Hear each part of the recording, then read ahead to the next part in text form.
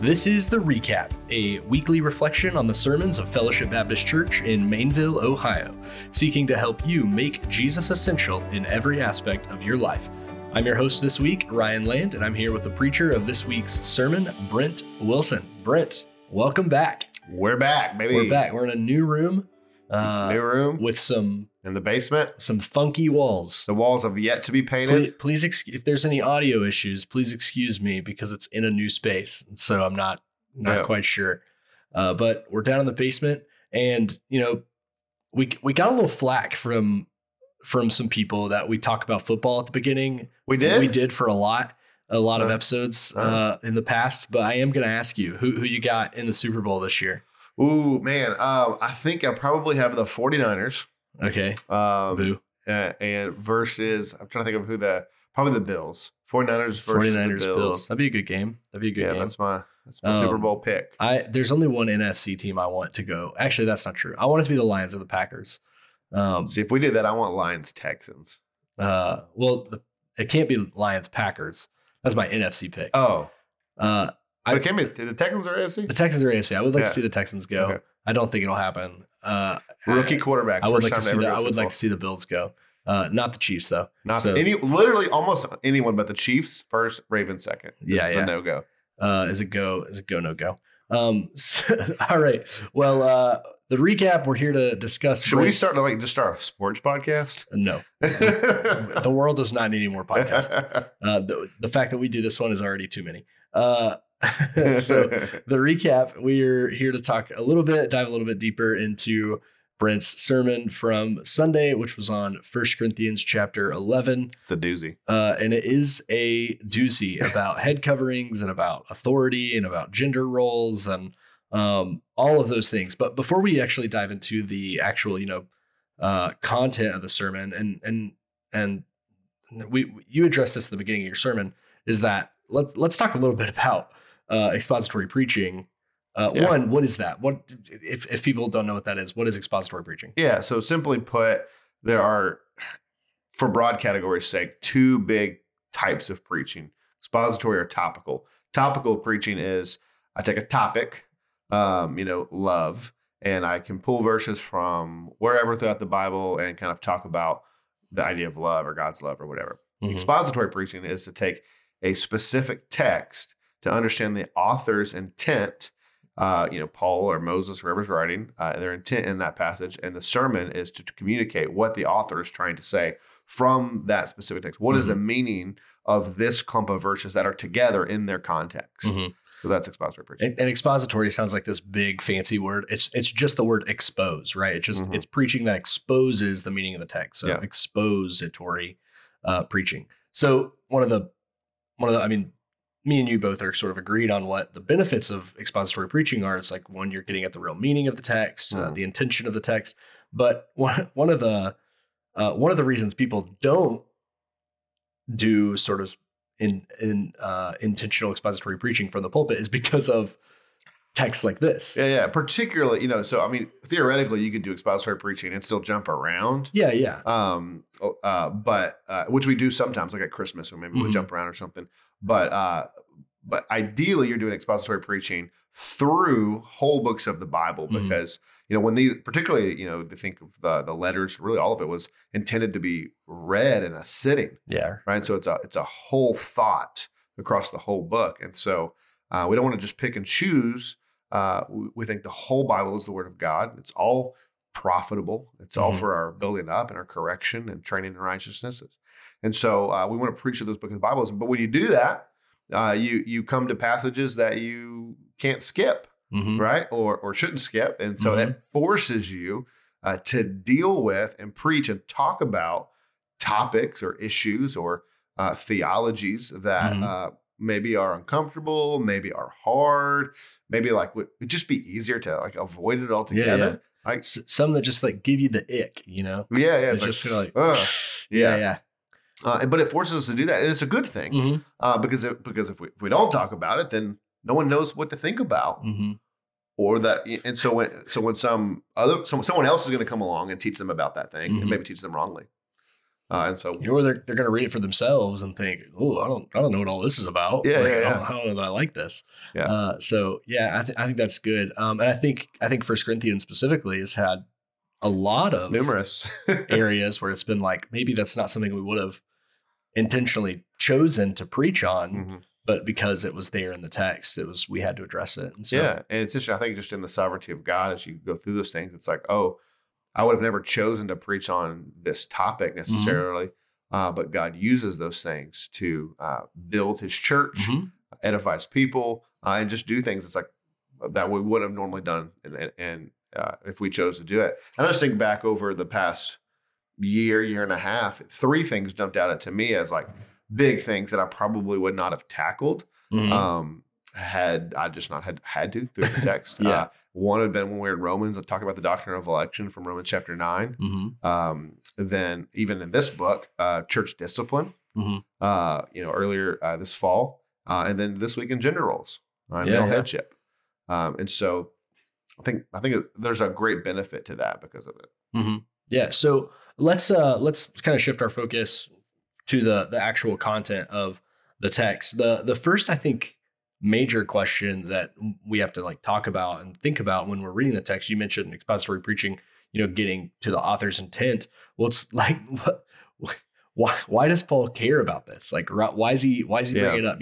We're in this series, like Church Matters. We're the other kind of moments in First Corinthians. He's been talking about food sacrificed to idols, and he's talking about sexual immorality, and he's been talking about church discipline and all kind of that stuff. And then like now here we are, and he's like, and women wear your head coverings. So it seems kind of out of left field. So if you read a book like Romans is written a little bit more of like Paul's like laying out all of his theology.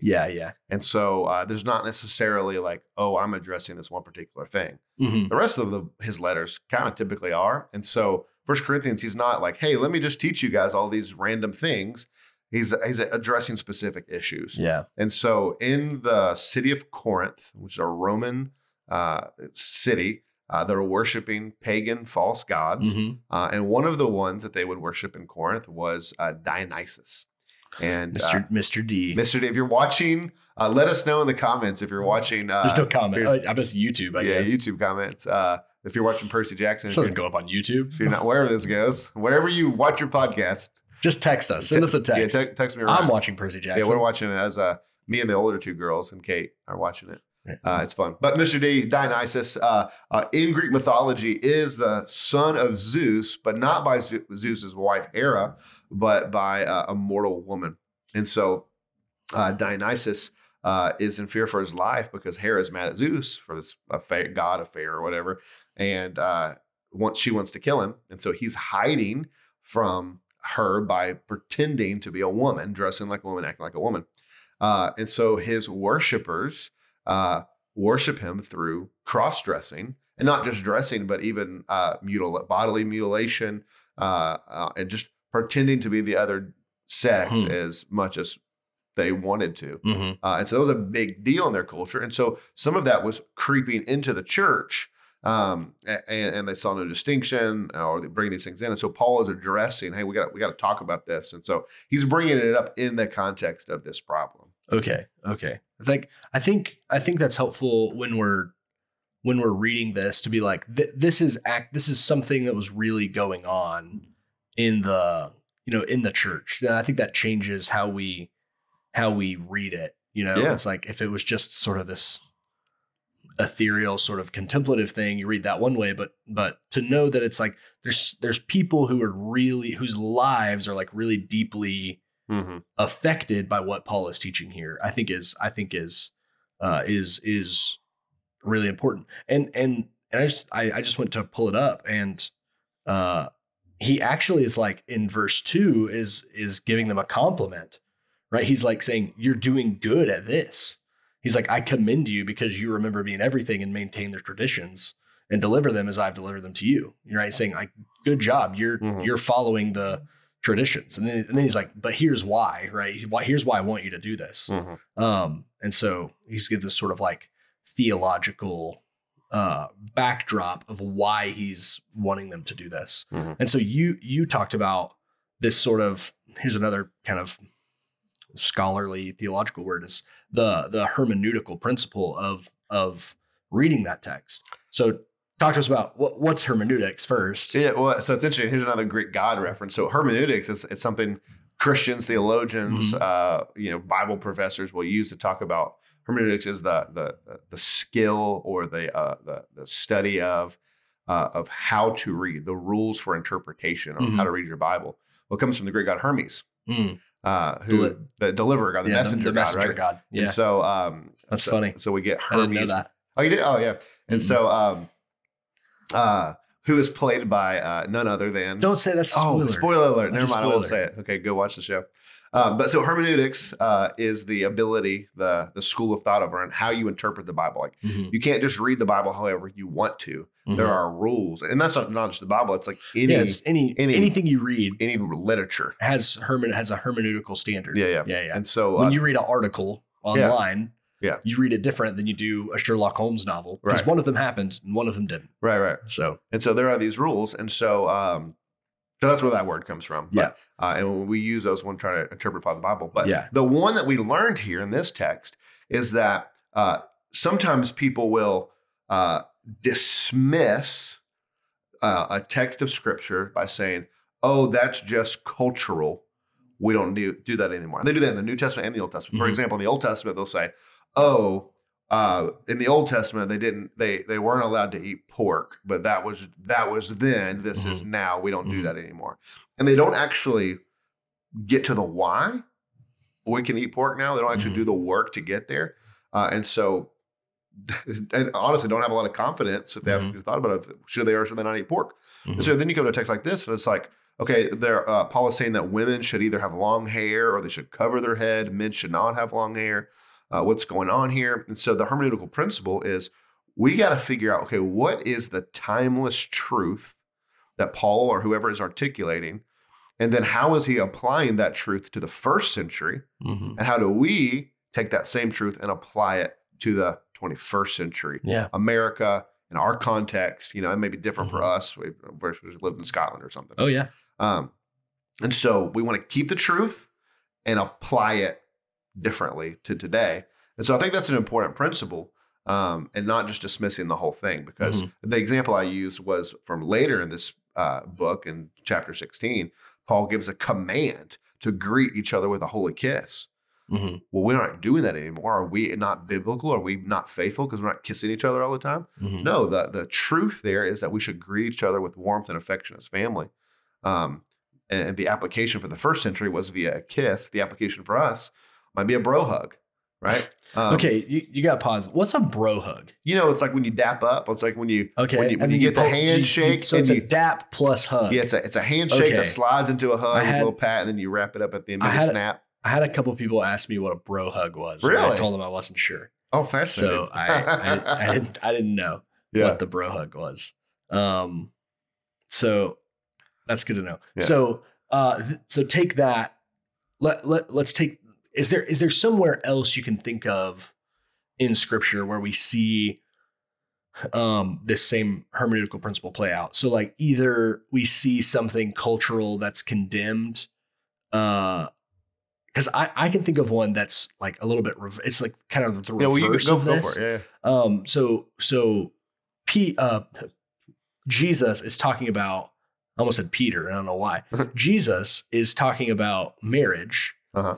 And he roots his, and I think people would be able to say, and people do say, well, Jesus was a man of his time, right? And so Jesus wasn't going to teach a pro-homosexual sexual ethic because he was in a time and in a culture, but that was a cultural teaching, not just not a timeless teaching, except for the fact that Jesus roots his argument. And this is in the Sermon on the Mount.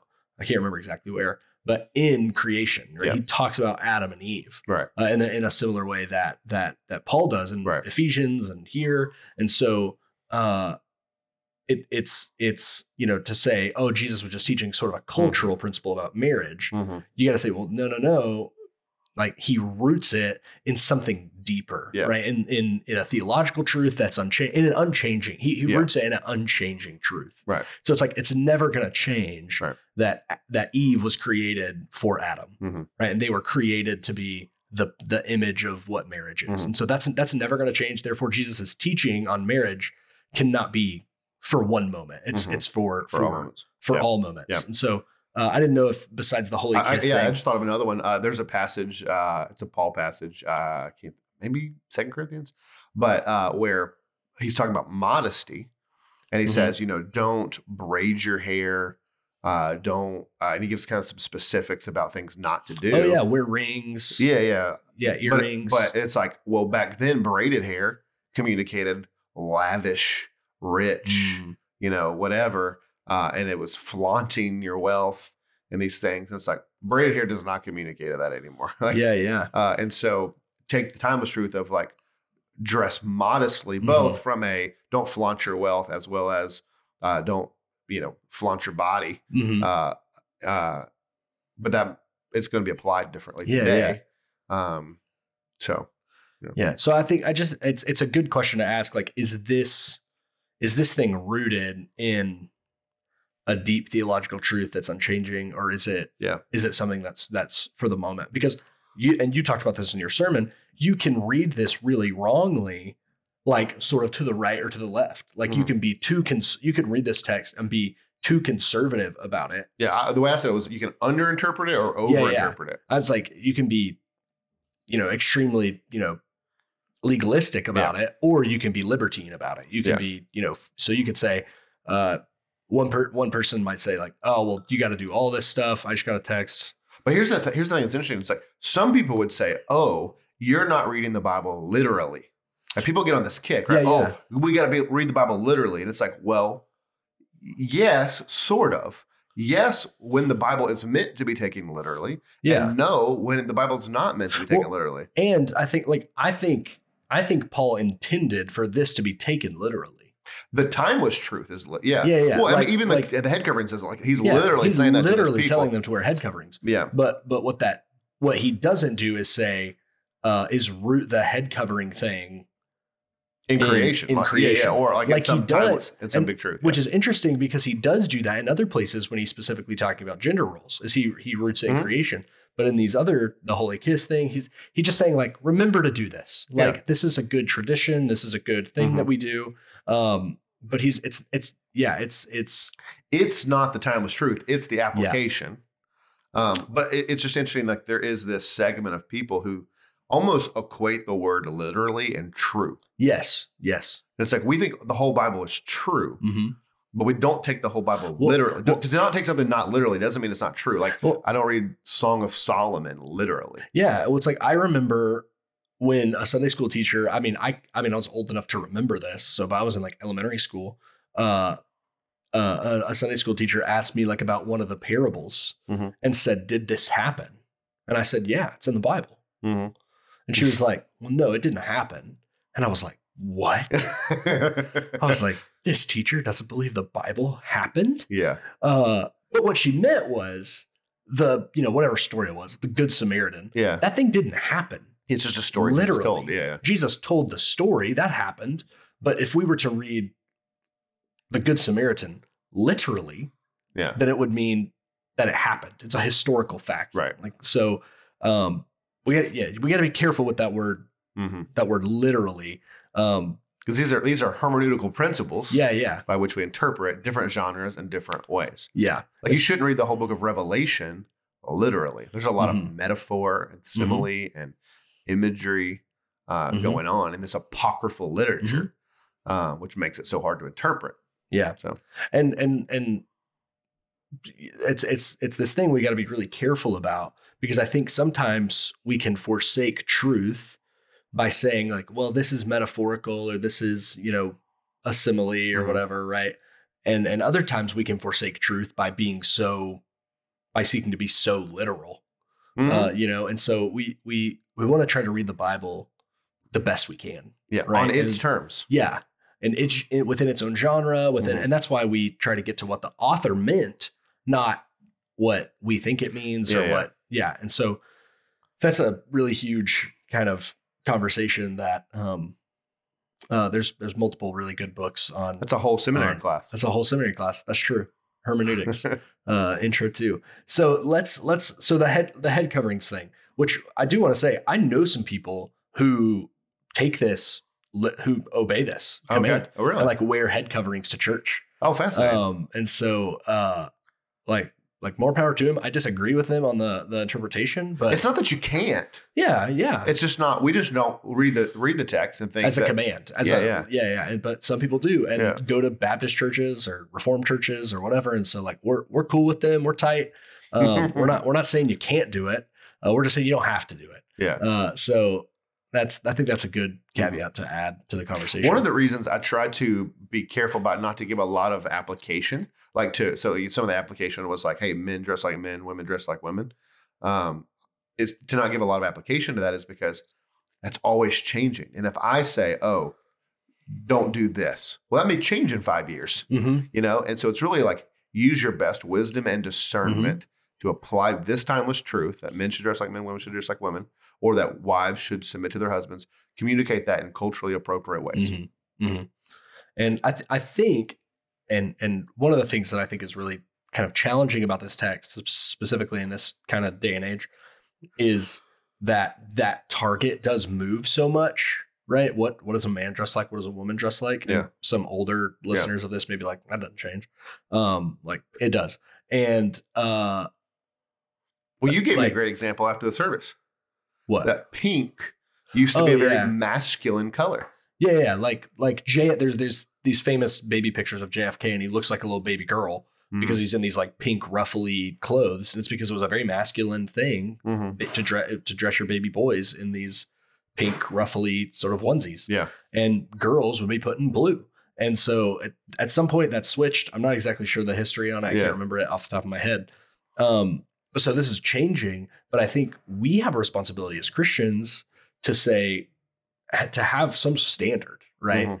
Because in a moment where there's so much gender confusion, I think we have a responsibility and have to do our due diligence to teach our kids, like, hey, we're not going to wear the Elsa dress to church. Right. Little boy. Oh yeah. Like we're not like, I don't care if your daughter wears an Elsa dress to church. I actually don't care what she wears to church, but like, I think there is like a good principle to be taught here, to be raising children within the cultural expression of their gender.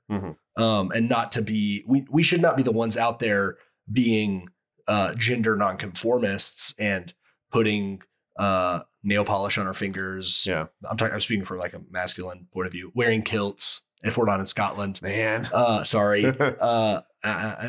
Because if we were in a different cultural moment, I would maybe not say that. But I think because there's so much gender confusion, specifically among teenagers and young kids, I think we have a responsibility to uphold the standard and not challenge it. And I a little bit think that's what Paul is saying. Yeah.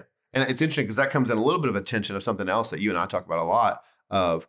We don't want to say, hey, boys, you can only play with these toys and girls only play with these toys. Girls, girls aren't allowed to fix cars and shoot guns and go hunting. It's like, no, that's not what we're saying. Like, you go do these things, enjoy these things. There's not boy activities and girl activities. We're just saying in culturally appropriate ways, search out femininity and masculinity. Yeah. And those sometimes cross over, in interests and likes and hobbies. That doesn't, if you like to go hunting, doesn't mean you're a boy. And so there's a tension there. Yeah. A tension to be managed, not a problem to solve, I think. Yeah.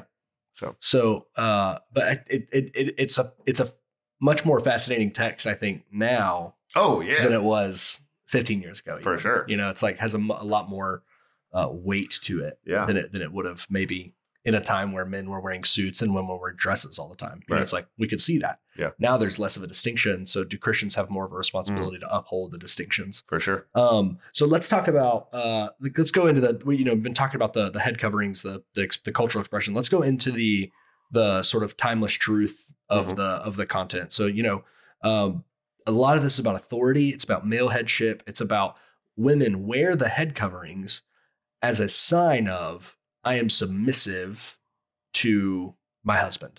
And so the kind of way you're talking about male headship, right? And so let's first talk about you talked about the male headship being rooted in the Trinity. Unpack that a little bit.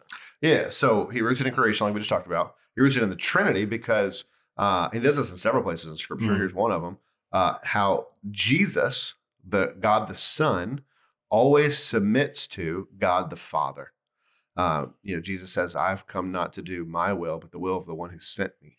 And so he's doing the Father's will. Even in the Garden of Gethsemane, he's like, "Father, if there's another way, take this cup from me, but not my will, but your will be done." And so if Jesus submits to the Father, and they are equal in their essence, they're equally God, and Jesus' submission doesn't make him inferior or less than, then in the same way, wives can submit to their husband and still have equal essence, equal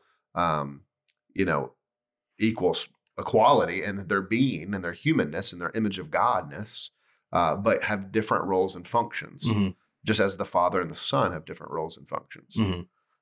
So if you want a 10-page paper about why the Son is only submissive to the Father in the incarnation, what we call the economic Trinity versus the ontological Trinity, which is like eternally submissive, hit me up. I can send it to you. I've got wrote it. Because I wrote it for school. But so just wanted to get that out of the way. I'm sure everyone was wondering. Let me know how many people hit you up for that. I was like, oh, are they talking about the economic or the ontological Trinity? But if you are in a D group and you read You Are a Theologian, you've heard that before. So I think it's a perfect picture for us to think about gender. And I think because we do talk about Jesus being sent by the Father, and we do talk about the Holy Spirit being sent by the Son and the Father, but no one in their right mind thinks, oh, but the Father is just like a little bit better than the Son, and the Son is like this weak, Jesus is like this weak servant, like slave, like whatever. Yeah. No one thinks Jesus, like the Father is the oppressor of Jesus. Yeah. Right. Like that's not what we think. And so it is this crystal clear picture of how we are to think about genders, is that men have made in the image of God and have expressions and responsibilities and, whatever duties, and women are important and valuable, made in the image of God, and have responsibilities and duties and responsibilities, all those things. So it's not like, and it's hard for us to, we don't often apply that principle from the Trinity when we think about gender. Yeah. We either think of men as oppressors and women as the oppressed, or we think of, we've got to have, equal opportunity on all fronts in all things. Yeah. And that's not the case to be, that's not what the Christian text, that's not what the Bible suggests. I think a lot of the trouble we have with this is that we've seen it done so poorly. Oh, for sure. Yeah. So we joke about the churches that thankfully are probably fewer, but there's still many of them who, you cannot be a woman and wear pants to the church. I talked to a pastor here in our area who their church still, when they have business meeting, at a certain point, they send all the women to another room and all the men, not the elders, just these men sit in this room and make the decisions for the church. And so there are a lot of poor examples. There are a lot of abusive husbands who have used this as a means to, force their wives to do what they want them to do. Woman, get me my chips, whatever. And so we've seen this really poorly done. And I think that's why when we come to a text like this, it's hard because we're defensive against well, I don't want that. Oh yeah. And we're saying, no, we don't want that either. That's not what this is. That's not what God's saying. Yeah. Yeah. And it's this, we have this almost cartoonish view in our mind of like an Al Bundy sort of like a demanding husband. That's sort of this like buffoon who's just like order, whatever. And it's I think that is this, not the buffoonery, but the abuse of authority, I think has been the prevalent thing in society, at least in our cultural context, right? For the majority of our nation's history, right? Yeah. And we've just now in the last 20, 30, 40 years been moving into this sort of like new wave sort of feminist movement that is sort of like trying to subvert men in roles and responsibilities. And so I think it's fair to say, hey, the reason we push against this text is because historically we've seen it abused. Yeah. And I think that's fair. Yeah. I think that's a fair thing to say and to recognize, but not as an excuse to write it off altogether, but to say, so we want to look at it really carefully. Yeah. Yeah. So I read this book last year that just shocked me. It's called The Toxic War of Masculinity. And by Nancy Pearcey? By Nancy Pearcey, by a woman. And she said, it's fascinating. The most likely group of all groups in our country, this is religious, non-religious, of every possible group you can come up with, the most likely group to not get divorced, to not have their wives be abused, for their wives to report being happy, and for the kids to report being cared for and loved and prospering. That group was Christian household men who go to church at least 3 times a month.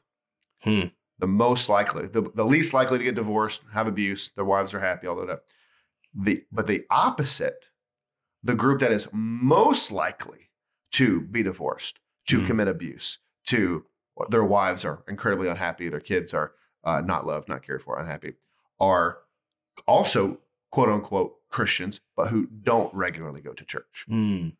Often I think those get conflated into one big metric. But when you separate them, it shows us something really fascinating. And it shows us, I think, that those people who are around church just enough to hear the ideas of headship and submission and these things are around enough to understand those things and then use them to subjugate women, oppress women, make them do what they want, but are not around the church long enough to understand, oh, there's another side to this coin. I died to myself and I served my wife and my family. I'm supposed to be like sacrifice my life like Christ did for them. And so just fascinating that you've got literally the two extremes, the most likely and the least likely to do all these things. And they're both sort of Christians, church going and non-church going Christians. And so I don't know, it's fascinating. Yeah. And I think a lot of times we tend to, when we assume when pastors preach on this text or when Sunday school teachers teach on this text, particularly when men teach on this text, that we're advocating some sort of suppression of abuse. We're advocating some sort of authoritarianism. We're advocating some sort of like a male dominated society or something. And so and those are all misunderstandings, but natural misunderstandings, given how this text has probably shaped society and how people think for a long time. And so just like very simply, when we say the word male headship, what is it? Because we talked about what it's not for just a little bit. So what is healthy male headship look like? Yeah. So if male headship is not woman, get me my chips, if it's not servitude, if it's not you don't get to make any decisions, it's not you just do what I tell you to do. Well, what it is, I think, is ultimately accountability. So I really said two things. It's accountability, and it's when there's a tie in the decision-making process, the husband bears the weight of the final decision. So, which is really also kind of under the umbrella of accountability. And so at the end of the day, when you answer to the Lord about the health and flourishing of your marriage and your wife, her life and her desires, you're accountable. Who does the Bible blame when Eve eats the fruit and sends the world into sin? The Bible never blames Eve. It always blames Adam. Whether he was there right behind her, passively not saying anything, or off in the garden doing something else, and not there with her, it's his fault. And so it's accountability. Is your male headship is accountability. It is dying to myself. It's it's also, we talked about, it's rooted in creation. This truth is rooted in the Trinity. It's also rooted in the gospel. husbands, love your wives like Christ loved the church. Well, how did Christ love the church? We died. He gave up his life for her. And so, and I think a lot of times, I'm just jumping in really quick. One, that a lot of people, I think men can read that. I know I've been guilty of this and think, oh yeah, I'd die for my wife, you know? But it's like, it's not that Jesus just came to earth and died for the church. It's that he washed the disciples' feet. Yeah. He was an obedient child. He was a friend to the sick, to the prostitutes. It's like he was a servant. Yeah. And so it's interesting. It's like, when I say die, I don't mean you would just jump in front of a bullet for her. I mean that you wake up and you die to yourself every day, every moment, every decision. Yeah. I read one guy say this, and I don't know if I agree with this or not, but he said it means that you're going to lose 90% of the arguments. Yeah. No, I think that I think probably you should lose closer to 100%, because I mean, if your arguments are anything like me and my wife's, they usually don't matter. That's probably and so true. It's like she should I should be willing to, if Jesus was willing enough to take off glory and to put on humanity and to come and be a baby and I'm supposed to be like that. Like the least I can do is be like, yeah, I probably, X, Y, or Z. You're right. Yeah. I did that. And I think that's the piece sometimes we miss, is we think, oh, die. Yeah. We get all machismo about it. Like, yeah, I'd die for someone came in my house. I'd die for my wife. It's like, bro, you won't do the dishes. Yeah. Yeah. It's like, I don't care. Like the odds of you having to take a bullet for your wife, it's not, and the odds of you doing the laundry more than you're doing right now because you just think, oh, that's like the woman's thing to do, is like much higher. But it's interesting. The text says, it doesn't say die for your wife. It says die to yourself. Or that's the idea, right? It's like death to self. It's like, take up your cross. Take up your cross. Give yourself up for her. Yeah. And then it's interesting. It says to make her spotless, radiant, without spot or wrinkle. And so it's like you're doing this for her. And so what is headship? It's accountability. It's I wake up every day like, how do I serve her? How do I care for her? How do I die to myself? How do I get over me and focus on her needs? And it's like, if that's the model, and if that's the case, what woman in her right mind would not be like, yeah, man, I'll follow this guy. Yeah. Like, he'll do it. He's doing all this. Like, of course I'd follow him. Why wouldn't I?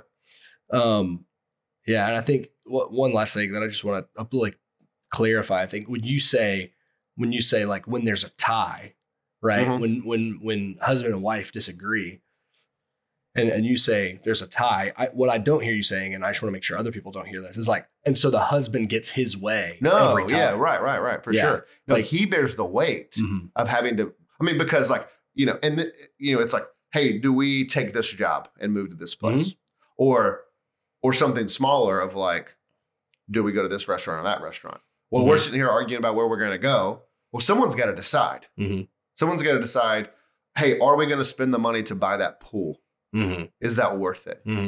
One of them wants to, one of them doesn't. Well, now someone's got to be the tiebreaker. And because he's the accountable party, and because it's his job to die to himself and to care for the flourishing of his wife, then he's got to make a decision not based on his wants and needs, but based on the family's best interest, and has to bear the weight of whatever that decision is. Yeah. So, no, I think that's good. And so then that leads to, we get out of the family unit. What does that mean about, what does this text have to say about, just society? Nothing. Nothing. That's the same. All right. But seriously, I've met people I'm going to do with a PhD in systematic theology who argued with me that this spiraled onto the rest of society, and that women should not be a manager at a McDonald's because of this text. Yeah, I know people. And I'm just like, that is not in here at all. Yeah. There is two clear places where this happens, and it makes sense why they're in these two places. It's the home and in the church. And if that wasn't the case, think about how weird it would be for the husband to be the head of his wife at home, and then they come to church and the role gets reversed. Like, that doesn't make sense. Yeah. And so like these two places, women can be managers, supervisors, CEOs, and presidents of the United States. Yep. Or whatever else they want to be. And so it's in the home and in the church where there are limitations on their function. Yeah. Or their role. So then in the church, what does that mean? What are women and men? What are their roles and responsibilities in the church? Yeah. The Bible really only talks about two offices, elders and deacons. So anything outside of the two offices. Well, so when we just talk about, okay, things happen in the church, you have elders, you have deacons, you have teaching. There can be somewhat of a debate over, can women teach? Or, Paul will say, I don't give a woman. I do not permit a woman to teach. Teach or have authority over man. So the question is, what kind of teaching is that? There's some debate around that, and I think there's good, healthy debate around that. Where I fall is I take that as capital T teaching. It's teaching with authority. It's elder-like teaching. It's the elders who speak on the behalf of the church. This is what the church believes. This is communicating church doctrine. I think that's the kind of teaching that's talking about. And so you think downstream of that, everyone else who teaches in our church, whether you're a man or a woman, if you teach a Sunday school class, if you lead a D group, if you teach a one-off thing, you are teaching under the authority of the elders. The elders have given you the right to teach that. They've given you the material, approved the material. One of the reasons, anyone who teaches in our church, we say, hey, you've either got to use this list of agreed upon material or you've got to get it approved because we are accountable before God for what is taught to the church. And so if some other guy teaches, they're teaching under the authority of the elders. In the same way, if another woman taught. And so therefore, I think a woman can teach in the church under the authority of the elders. And so I would say the one thing that women cannot do in the church is be an elder. And Paul seems to clearly lay that out in 1 Timothy 3, both in this passage with male headship and this teaching with authority passage we just talked about, and some other places. And so I think it's very clear in the text that the role and function of, and not just all men in general, men who are qualified, according to 1 Timothy 3.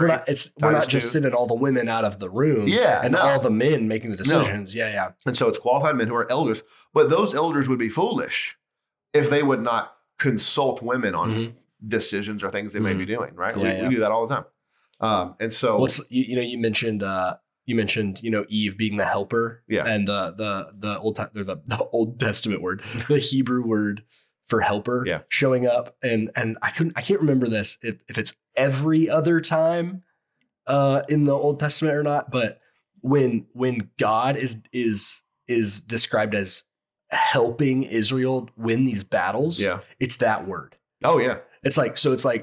We think helper, like, she like does the laundry in the kitchen. And it's like, no, what the Old Testament suggests is like, this is the one who helps the Israelites destroy their enemies in battle. The word is, I think, connected to the word reinforcements. Yeah. It's like God is the helper. He's the reinforcements coming to win the battle for you.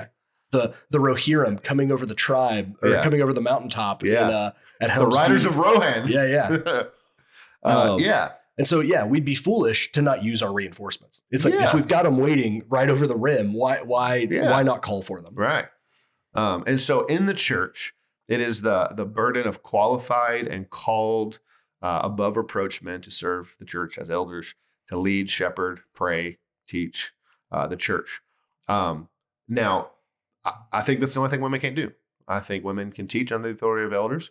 Now, this will be a little controversial, and I want to kind of walk through this a little bit and explain this. But you come to the idea of deacons. Can a woman be a deacon? Well, the reason I think that you've not seen a lot of women deacons in Southern Baptist Church in the last 50 years is because churches didn't have elders. They had a pastor and they had deacons. So they had an elder. They had an elder, but they didn't call him that. And they didn't recognize like the plurality of multiple elders. He had one guy, and often he was a traveling preacher, right on horseback from church to church. And this just kind of has stayed up until now. And so then you've got these deacons. Well, the deacons became these quasi-elders. They became this board that the pastor had to get approval for things for, that he had to go through, that was kind of his sounding board or his authority board. Well, if that's the case, it makes sense that you don't put women on that sort of deacon board, because those deacons are functioning. They're in every functional way, they're elders. That's not what a deacon is. Mm-hmm. And so when you have a church that actually has the office of pastor elder and a plurality of them, they have multiple of them serving, and the deacons are actually being what the deacons are supposed to be. The word deacon means servant. And the deacons are doing what Acts 6 says, where the deacons are taking the administrative burden off the elders. That is, they're taking in Acts 6, they're taking the work of feeding widows off the elders' plate so the elders can teach. Mm-hmm. So if the deacons are taking servant burdens off of the pastors or elders, then what about that would disqualify a woman from, like, we think women can serve. Mm-hmm. So why can't they serve with this title? And in the text, the two textual reasons I think are important. One, the Bible references a deaconess named Phoebe in the text. But then also when you look at 1 Timothy 3 and the qualifications, so first you have the first paragraph is the qualification for elders. It doesn't mention anything about their wives or women being able to do that. But then you get to the qualification for deacons. And it says in some translations, and the wives, and it gives some things that the wives have to have. But you look at that and you think, well, why do the deacons' wives have to have these certain things, but the elders' wives don't? Mm-hmm. For arguably the higher office. Well, it is the higher office. Those who teach are worthy of double honor. Yeah, yeah. And so the higher office. So shouldn't their wives be held to some standard? Yeah. It's not there. And so then you begin to investigate. You say, why are the deacons' wives holding this? And you look at the word, and the Greek word is gynekos, or we get our word for gynecology, right? And the word gynekos can be translated one of two ways: wives or women. Mm-hmm. And so it seems to be that the qualifications for deacons, it gives some qualifications. And then it says, and for the women also, and gives these qualifications. Yep. And so it seems in the 21st century, when you have a plurality of elders and you have deacons who are actually being the servants and serving the church and taking these burdens off the elders, why wouldn't you let women do that? Like they're not teaching, they're not holding authority over men. There's nothing about that role that would suggest a woman couldn't do it. Mm-hmm. So in my opinion, and I want to be clear, like, this is based off the text, not, oh, we're in the 21st century, we're modernized now, and those things are cultural, and we let women do this because we're all equal. No, it's like I think that's actually what the text teaches, and I think we got away from it for 50, 75 years. And not only is that what the text teaches, but that's how people understood the text to be taught in the past, right? It's like this isn't some new discovery we've made. It's a rediscovery of something old. Yeah, for sure. I think that's important. Yeah. So, and obviously our church just couldn't function if women couldn't serve, and at least most churches at least perform the function of deacon. Yeah. We've got a lot of deaconesses in our church without the title. And they don't get their face on the website or whatever. Oh, that's funny and true. Well, anything else to add about 1 Corinthians 11, the first half at least? I don't think Anything else you want to say?